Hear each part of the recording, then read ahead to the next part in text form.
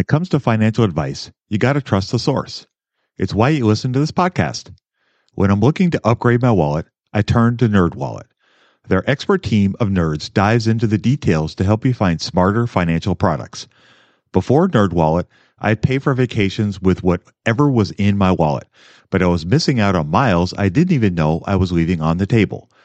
Now I've got a new card worth more miles and more upgrades. What could future you do with more travel rewards? A hotel upgrade? Lounge access? Wherever you go next, make it happen with a smarter travel credit card. Don't wait to make smart financial decisions. Compare and find smarter credit cards, savings accounts, and more today at nerdwallet.com. NerdWallet, finance smarter. As with all cards, credit is subject to lender approval and terms apply. Love this podcast because it crushes your dreams of getting rich quick. They actually got me into reading stats for anything. You're tuned in to the Investing for Beginners podcast. Led by Andrew Sather and Dave Ahern. Step-by-step premium investing guidance for beginners. Your path to financial freedom starts now. Starts now.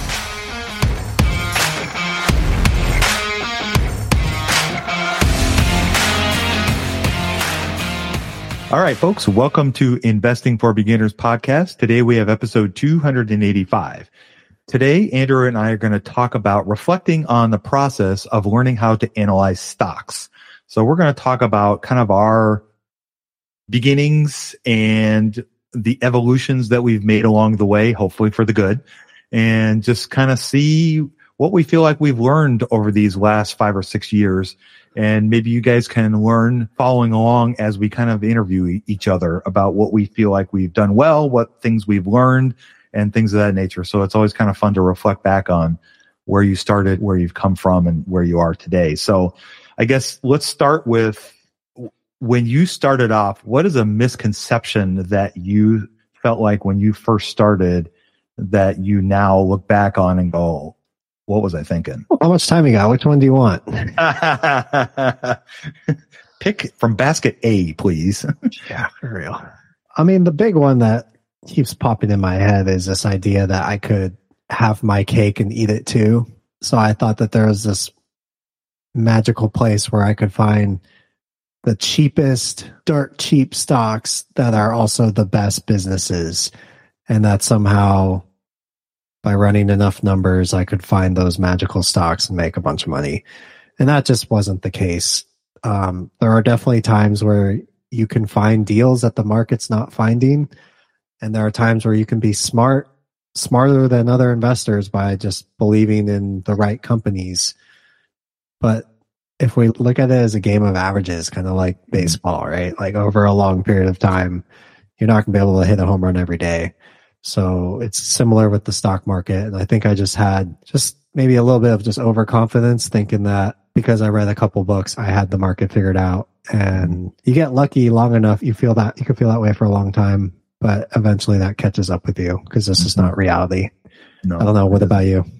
Oh boy. Again, how much time do you have? I think there's a couple things that kind of stick out to me. Number one, I think, is ignorance is bliss. Like, you don't realize how much you don't know when you start off. And especially if you pick a couple of companies and do well with them at first, you get this sense of like, this is easy. And it's not. And I think I also thought that, well, I guess there's 3 things. So there's that. There's the idea that, kind of like you were saying, you can look at the numbers and you can find these great investments kind of solely by just doing it that way. And that there's always going to be great opportunities staring you in the face. Like, it's never going to be hard to find a company to buy or not buy. And I guess the last part of it is how much your mental makeup, and I'm not talking about intelligence, I'm talking more about your temperament and your patience and how much those really matter. I was completely clueless about at the beginning. And I have learned since that those are way, way more important than I originally thought they would be. Can you dive into that mental makeup idea? What exactly should a beginner think about when it comes to setting their mental model about, all right, I want to be a stock picker. I want to learn how to pick stocks. How do I set myself up with the right mental, what did you call it? Mental framework. Yeah. Yeah. I think the things that are going to come into play, especially at the beginning, is being patient and understanding that this is the long game and that volatility can be your friend. And by that, I mean that I think, again, the ignorance is bliss. I think I thought when you bought a company, it would either always go up or always go down. That you didn't realize that you could have 3 good days in a row and 5 bad days in a row and 7 good days in a row and 14 bad days all over the map. If you look at the chart in a very small amount of space, you see lots of up and downs. It looks like the craziest roller coaster you could ever possibly imagine riding. And then as you zoom back out, that all starts to smooth out and it becomes longer, less bumpier rides. And as you continue to back that frame up from, maybe a week to 10 years, it becomes a lot smoother. And that's really what you see when you invest with this framework of, I'm really trying to invest for a longer period of time. And it doesn't mean that every single company that you buy, you're going to hold for 10 years from the day you buy it to the day you want to sell it. It just means that that's what you want to happen. Doesn't mean that the market is always going to grant you that and that the stock market gods are going to say, here you go, Dave, all the companies you buy, you will hold for 10 years and you'll never have one go wrong. I think we've seen enough history recently that that's never going to be the case. So I think patience and having a long-term view and understanding that there are going to be ups and downs for even great companies. Warren Buffett has said many times that he and Charlie have experienced greater than 50% downturns in their stock price of their company over the 56 years that they've owned the company, and they still have held on through that period of time. So it's not a bug, it's a feature. It's part of the stock market process. And until you understand that and maybe even experience it a little bit, it's really hard to understand how emotionally taxing that can be to hold on to a company you think is fantastic, but everybody and their brother is telling you this is crap.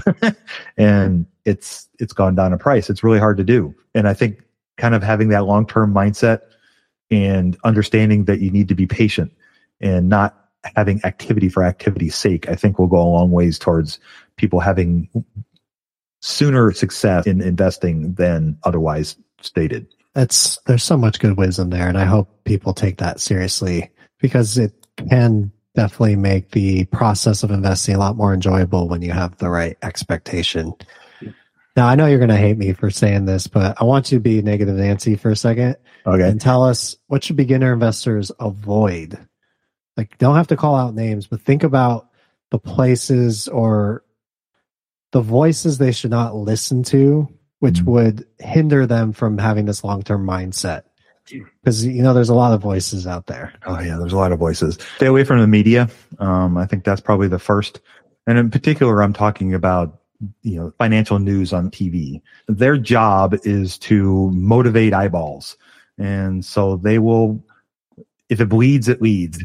And that's the general rule in the news, but it's also general rule in financial news too. Whatever's sensational, whatever's going to grab the most eyeballs, that is what they're going to lead with and spend a lot of time focusing on.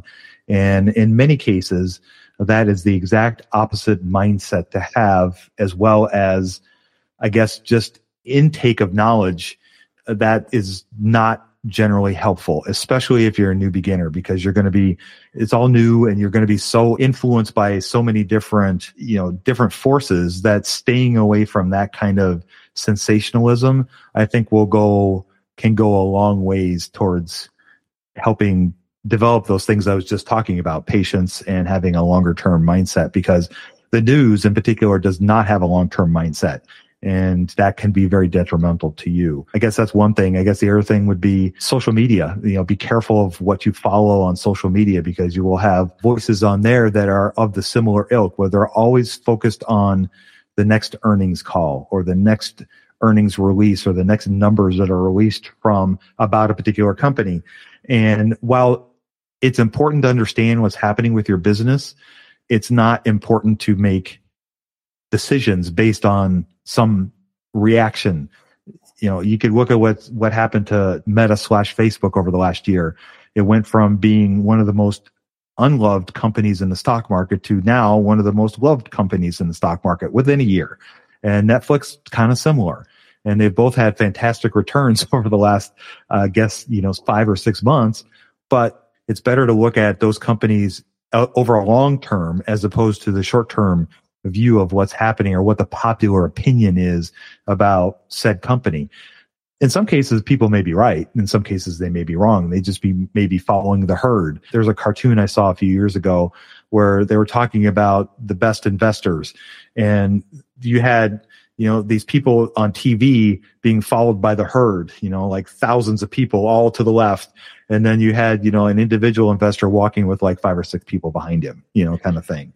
And I think that's kind of the perfect illustration. Sometimes the herd's going to be right for sure, but in some cases they're not going to be right. And you really just need to learn to, I guess, try to think for yourself and think about what is going to be best for the business. And something Andrew and I have talked a lot about has it fundamentally changed? That's a phrase that needs to kind of stick in your head.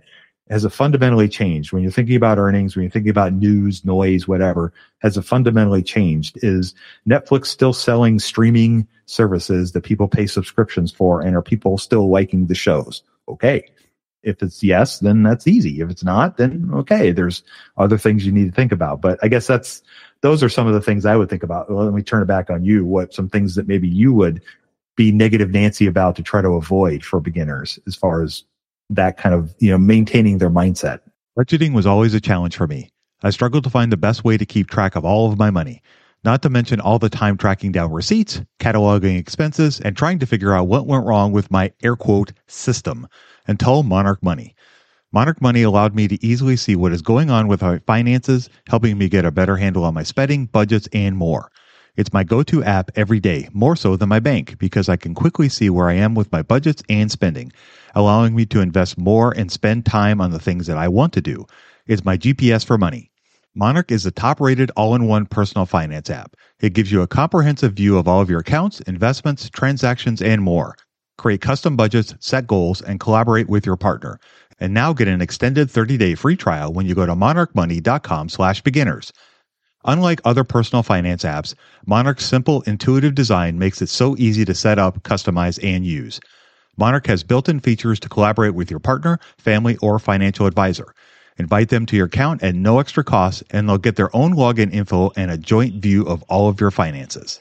Monarch is the most customizable budgeting app. Change the layout of your dashboard, toggle between light and dark mode, create custom budgets and notifications, set up automatic rules for transactions and notifications, and more.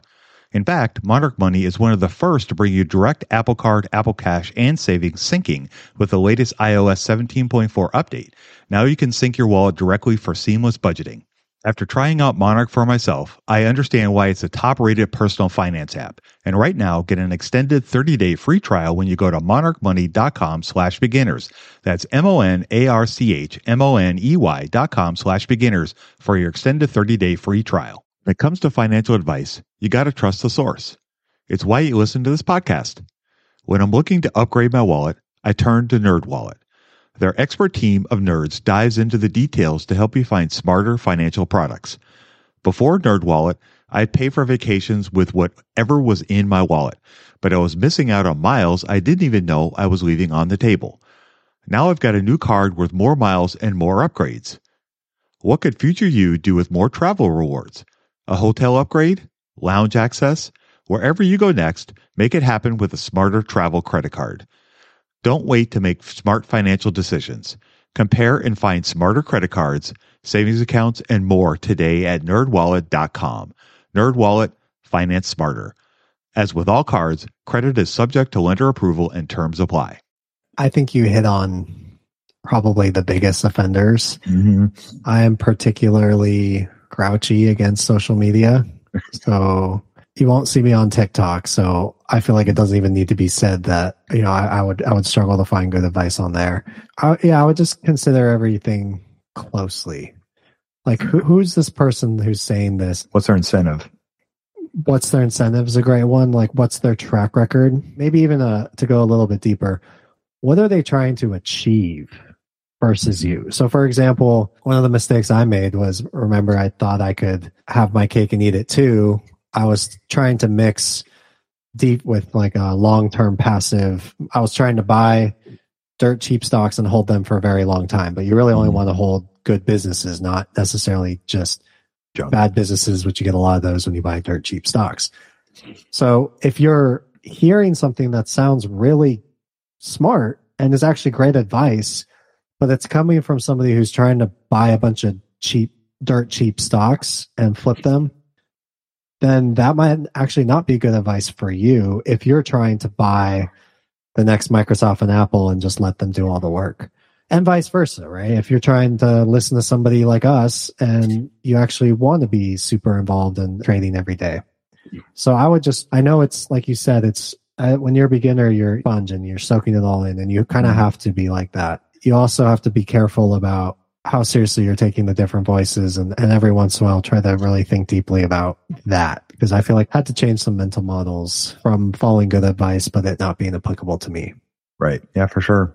So I guess what are some things moving maybe beyond the mental models? Let's do this instead. What would be a few other mental models that maybe you would want to try to add to a beginning investor, that beyond patience and beyond having a long-term view? What are some other mental models maybe they could hang their hat on that maybe we didn't think of at the beginning? I wish I had thought of. I think the power of, I feel like you said this maybe a month ago or so, the power of starting every day investing in yourself and how that can compound over time. That's like investing in yourself and your knowledge, I feel like is going to be way better for you than even what's the best stock pick right now at this second. Because when you know how to fish instead of being taught how to fish, if you want to be your own stock picker, that's what you got to do. So you got to invest in yourself. So I would, if I was trying to do it, become serious with it, I would really consider taking that beginning part of the day and investing in yourself, and trying to find material that's, like you said, long-term focused, like teaching you mental models, teaching you fundamental principles, teaching you things that don't change, whether the biggest stock in the world is ExxonMobil, like it was 10 years ago, or the biggest stock in the world is Apple. That's the kind of stuff I would look for. That's this lasting, timeless wisdom that can really compound for you with every investment you make instead of just one or two investments. Yeah. What about you? I would agree with that. The thing I was thinking about when you were kind of talking about that is when we are beginning, we are sponges and we're trying to take in all this knowledge. And I think the thing we need to, I think sometimes it's human nature, and I know I fall into this, is I want to skip to the next step. We have to build the foundation. We have to, use the football term, we have to learn to block and tackle, or we have to learn to hit or pitch and catch the ball, or you got to learn to dribble. You can't play basketball if you can't dribble. So you have to learn those things before you can go do the other fun stuff. And that's what investing in yourself can really bring you, especially at the beginning. And Andrew was talking about timeless wisdom.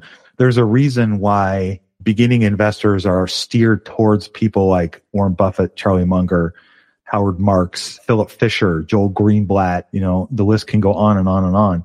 And maybe some of those things aren't necessarily the first things you should read, but they should be in the early stages of when you are becoming an investor, and especially if you want to pick individual stocks. Is a lot of the things that they teach are timeless. Warren Buffett has been investing for 70 some years. A lot of the things that he learned when he was 12 are still applicable today. It hasn't changed that much. The famous phrase, "It's different this time," it never really is. And those bell-bottom jeans that your dad wore in the 70s will become popular again at some point. If he holds on to them long enough. That happened to my dad, so I can make fun of that. But the timeless wisdom is timeless because it's timeless. And there's a reason why people are steered towards those people, is because they have a lot of wisdom and knowledge that they can pass on that you can use to help build that foundation. And then you can start, building on top of that and start really getting into, a guy like Michael Mauboussin, for example, who's a fantastic writer, a brilliant teacher, and, wickedly smart guy, but he's not for beginners. That's just, I tried. I know I came across this stuff my first year in learning this whole stuff. And I remember reading it going, I might as well be reading Martian here. I didn't understand any of it. So, it's a process, and it's like, it's the water dripping on a stone. You have to just continually keep working at it, and then knowledge will compound. And by reading through those timeless people like Buffett and Munger and Howard Marks and Investor Here, all those things will continue to just build on themselves. You'll start to notice patterns. You'll start to notice similarities between the things that they're saying and talking about, and they're just maybe different shades of the same thing. And all those things will just help build that base so that you can go out and invest and find, the next Microsoft or Amazon, if that's, your desire. I heard one time a while ago, and it's just stuck in my head. The reason that book has been a bestseller for 40 years, if it's been a bestseller for 40 years, there's a good reason why. So it's to that point of finding the timeless stuff, and it's usually older because that stuff stands the test of time. It must be really that good to be a bestseller for that many years. Right. Yeah, exactly. Shane Parrish, who's a really smart guy, he said something a long time ago. He said, spend more time with the eminent dead. In other words, read a lot of older books because there's so much wisdom in those books that really hasn't changed, even though technologically things may have advanced quite a bit from the 1880s, for example. The way people react and the way people think hasn't changed that much since then. So a smart person in 1880 is a smart person in 2023. So you can learn a lot from that. I want to ask you a question, but I don't know what to ask. I'm drawing a blank. So we've talked a lot about like mental frameworks, mental models, kind of how to think about things. We've talked about maybe some knowledge and things of that nature. When it comes to thinking about numbers, how do you think about numbers now versus how you used to think about them then? And then maybe we could kind of segue from that into talking about maybe how you think about investing in businesses versus just the numbers. Yeah, that's a great question. The numbers are always important. I think the numbers don't lie. For the most part, when they're audited, the chances of them lying are much lower. It does happen, so I won't say never. But the numbers will paint a picture, and it's up to you to interpret that and paint your own picture based off of that. So if you are trying to find a lot of dirt cheap stocks, the numbers work great because you can just stick to those numbers, and it's very black and white, and you can flip a lot of different names. And that's a very profitable thing. And there's companies out there that can actually do that for you. Like they have their own algorithms, and they will take advantage of stocks that are super cheap. And when it comes to looking at businesses, I think the numbers will tell you, they can make things very obvious. Like when you looked at Bed Bath & Beyond, okay, this company had negative earnings for like 4 years. Revenues were down for 4 years. That's all in the numbers. But I guess it becomes less obvious when you get the gray area of this company's growing at 5% a year, this one's growing at 6% a year. Well, which one's better? Well, it depends. So I don't know if there's an easy answer to it, but I would say that learning as much as you can about the meaning of the numbers before making determinations solely on the numbers, I think can go a really long way. And I feel like that's something you've helped me with a lot by turning me on to the stuff from Don Madoran and learning about the intricacies of free cash flow, all the boring stuff that beginners don't want to hear. But when you kind of discipline yourself to learn, all right, these people talk about this crazy formulas for a reason. Let me learn the reason why. And then I can decide whether that's a good way for me to use those numbers or not. I think that can go a long way. I guess I learned, I'll still make snap impulse kind of determinations, but try to figure out what the numbers mean, more like you're Sherlock Holmesing it versus like, I see these numbers and I already know what it means. Right. Be more curious rather than being a determined judge about it. Yeah. Right. What's the best way to get started in the market? Download Andrew's ebook for free at stockmarketpdf.com. Yeah, I think the way that I've learned to try to think about the numbers is they're trying to tell me a story, and my job is to try to determine what that story is. And I have to ask myself out loud, sometimes in a room by myself, questions. And what does this mean? Why is this the way it is? What's driving this? And that curiosity, I think, can help you go a long ways towards becoming a better investor. is by trying to determine all those things. And I think the other thing is really trying hard to understand what the business model is of the particular company. And that's why I think, especially when you're starting, is to focus on companies you can understand easily or that work in industries that you either work in now currently or that you can easily understand. And I think once you start to put together the business model and the numbers, I think things start to, not easier, but it certainly starts to make more sense. Like you start to understand, okay, we were talking about Netflix a minute ago. They spend a lot of money on content. People subscribe to watch these shows, and that's really what drives the business. And if they stop spending money on content, how is that going to affect the subscription business? And if you start to see one drop and the other one drop, you can realize, okay, they're correlated. And it makes sense because their business model, because the only reason anybody subscribes to Netflix is so they can watch the next season of Stranger Things, for example. And that's not solely it, but you understand the business model of it. Whereas if you look at the business model of AT&T or Verizon, it may not be as clear. And so kind of determining how that business makes money and what they do sometimes can be more challenging, and you might have to dig into it. And if it's not something you're interested in, pass. It's okay to pass. That's the big thing, is that you don't have to swing at every pitch. You don't have to buy Google because everybody else has. You need to buy Google because you think it's the best business for you to own, not because 17 other people on Twitter own it as well. Or, the 6,000 people that you follow all own Microsoft. That's the wrong reason to buy it. The reason to buy it is because you understand it, you know how they make money, and the numbers tell you that it's a good thing to buy. And it's okay to pass. Warren Buffett passes on stuff all the time. He's reading 10Ks every single day, coming across investment opportunities, and he passes 99.95% of the time. So it's okay to pass. And I think that's one of the things that I have learned over the years. It's very astute. I feel like we danced around this when we were talking about sectors a few episodes ago, but I wonder if a big misconception for beginners is that if I pass on the wrong business, I'm not going to have a chance to beat the market. So can you kind of speak to that fear of I need to be invested in Apple and Microsoft and Amazon and Google and Tesla. Otherwise, there's no way I have a chance to beat the market. Right. Do you think that's valid, or do you think it needs to be thought of a different way?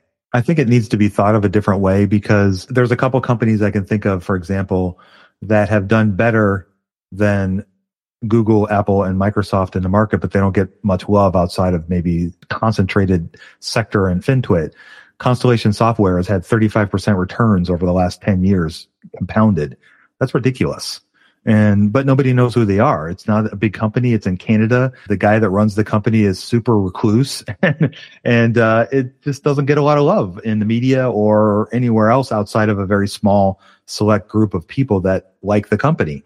And you look at a company like Jack Henry has had 20% compounded returns over the last 20 years. And it's been a great investment, but it's always been expensive.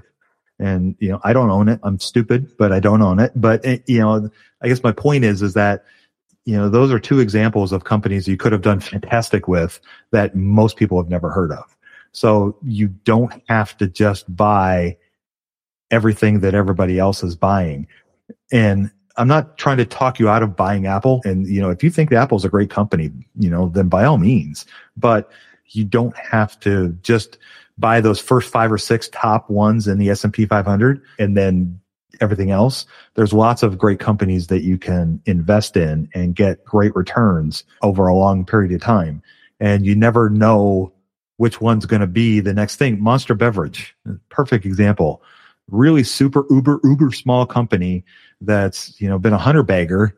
And, most people outside of the drink have never heard of it. And I didn't realize until a few years ago it was actually something you could have invested in. You still can, but I didn't know.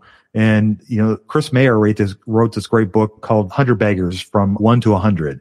And in that book, he kind of highlights the process to find these kinds of companies. And it's a bit of a different kind of investing that Andrew and I do. But what's interesting in the book is he kind of shows all these companies that have been 100 baggers. So these are companies that have had 100 time return over a certain period of time, which is, that's quite good.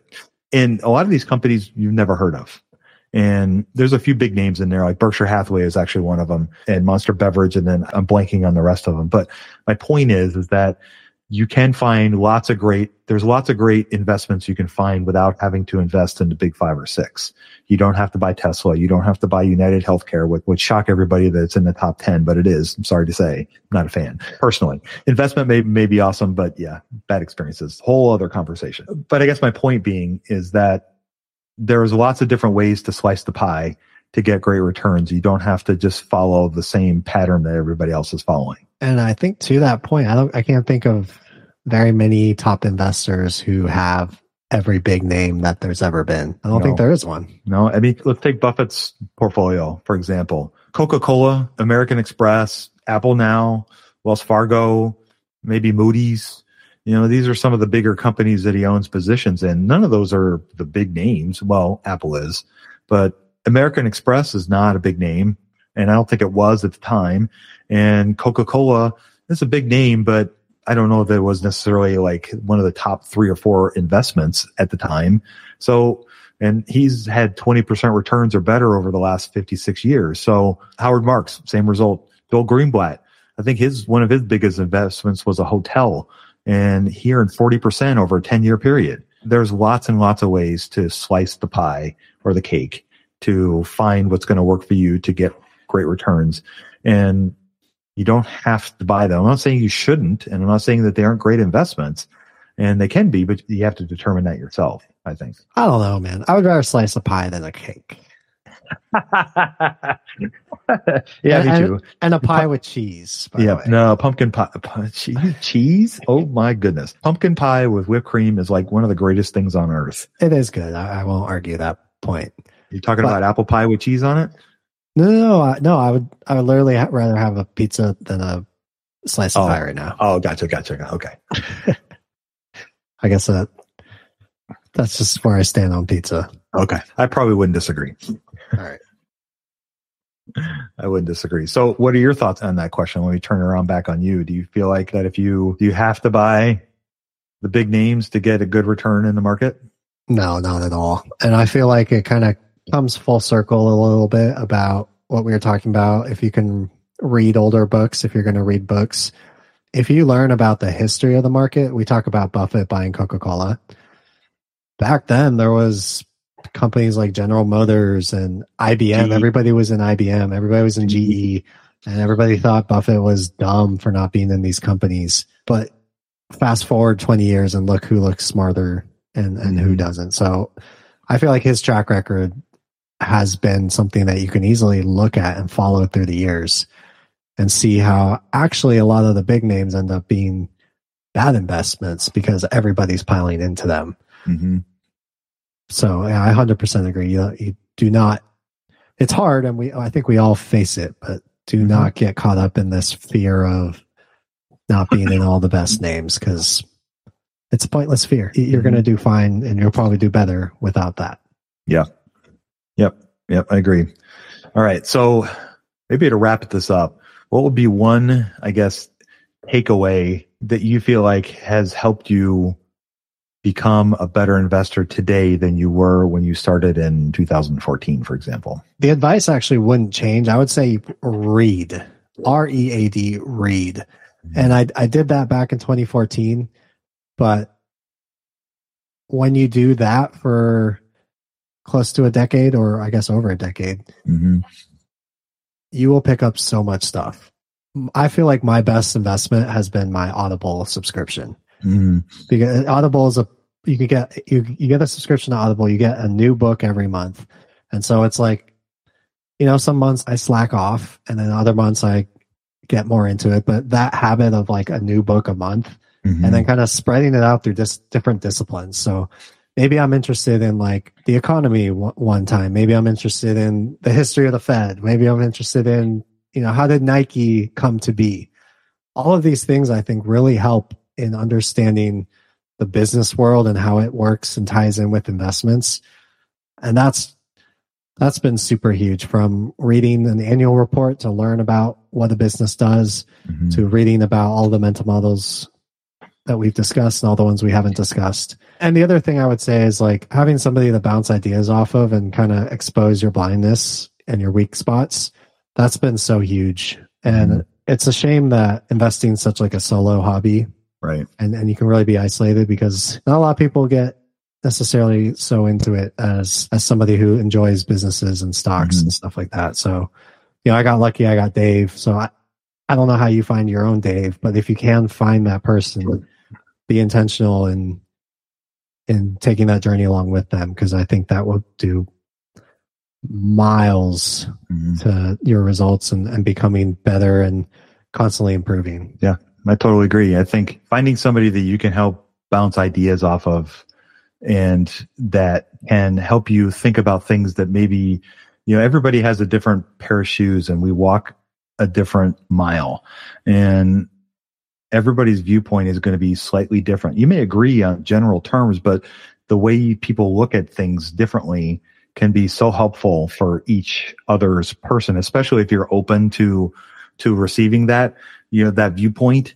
And I think that can be so helpful. And, like Andrew said, it's unfortunate that investing becomes for a lot of people, it's a solo game, and you can learn so much from talking to other people and getting their viewpoint. Even if you don't agree, it's still information you can take in and you can absorb and think about how they view different things. One of my favorite people to read, Michael Mauboussin, he is one of those infinite curious people, and he reads about things like ant colonies.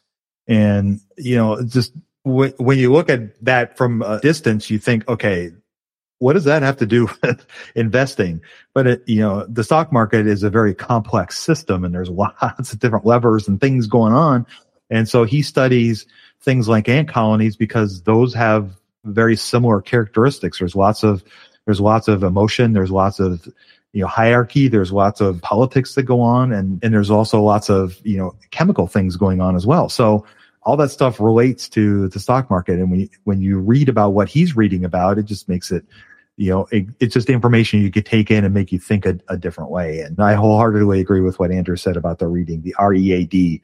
It may be boring and it's not a sexy way to get, good at investing, but it is the way. To quote the Mandalorian, it's the way. It's the only way to get better at it, is just doing it and spending the time to build the knowledge, because like everything else, the knowledge will compound. And like Andrew said, over a decade, you'll be shocked at what you know versus when you started. If you look back on it in any way, shape, or form, you'll be flabbergasted by how much you know now compared to what you used to know.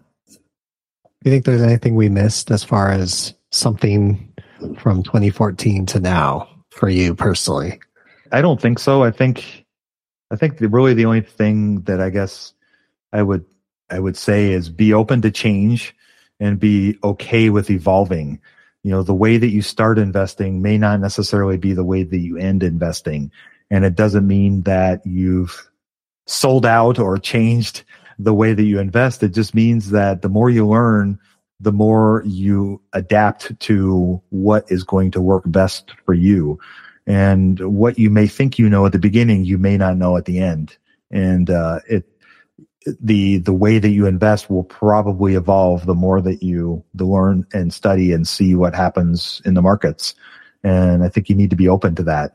And it's okay to stay in one way, shape, or form if that fits your personality and whatnot. But, I would encourage you to be open to taking in as many inputs as you can, and then trying to find out what works best for you, but be willing to change your mind. All right. Well, everyone, that is going to wrap up our show for this week. Don't forget to subscribe to the show on your preferred podcast app if you enjoyed our little show. If you would, kindly consider giving us a review. It greatly helps our show. And don't forget to browse the incredible materials we've created for you at einvestingforbeginners.com. Lastly, continue growing your knowledge as an Investing for Beginners insider with insights and educational tips delivered right to your inbox for free. Sign up today. And with that, we will go ahead and wrap up our show. You guys go out there and invest with a margin of safety. Emphasis on the safety. Have a great week, and we'll talk to you all next week. We hope you enjoyed this content. 7 steps to understanding the stock market. shows you precisely how to break down the numbers in an engaging and readable way with real-life examples. Get access today at stockmarketpdf.com. Until next time, have a prosperous day. The information contained is for general information and educational purposes only. It is not intended for a substitute for legal, commercial, and/or financial advice from a licensed professional. Review our full disclaimer at einvestingforbeginners.com.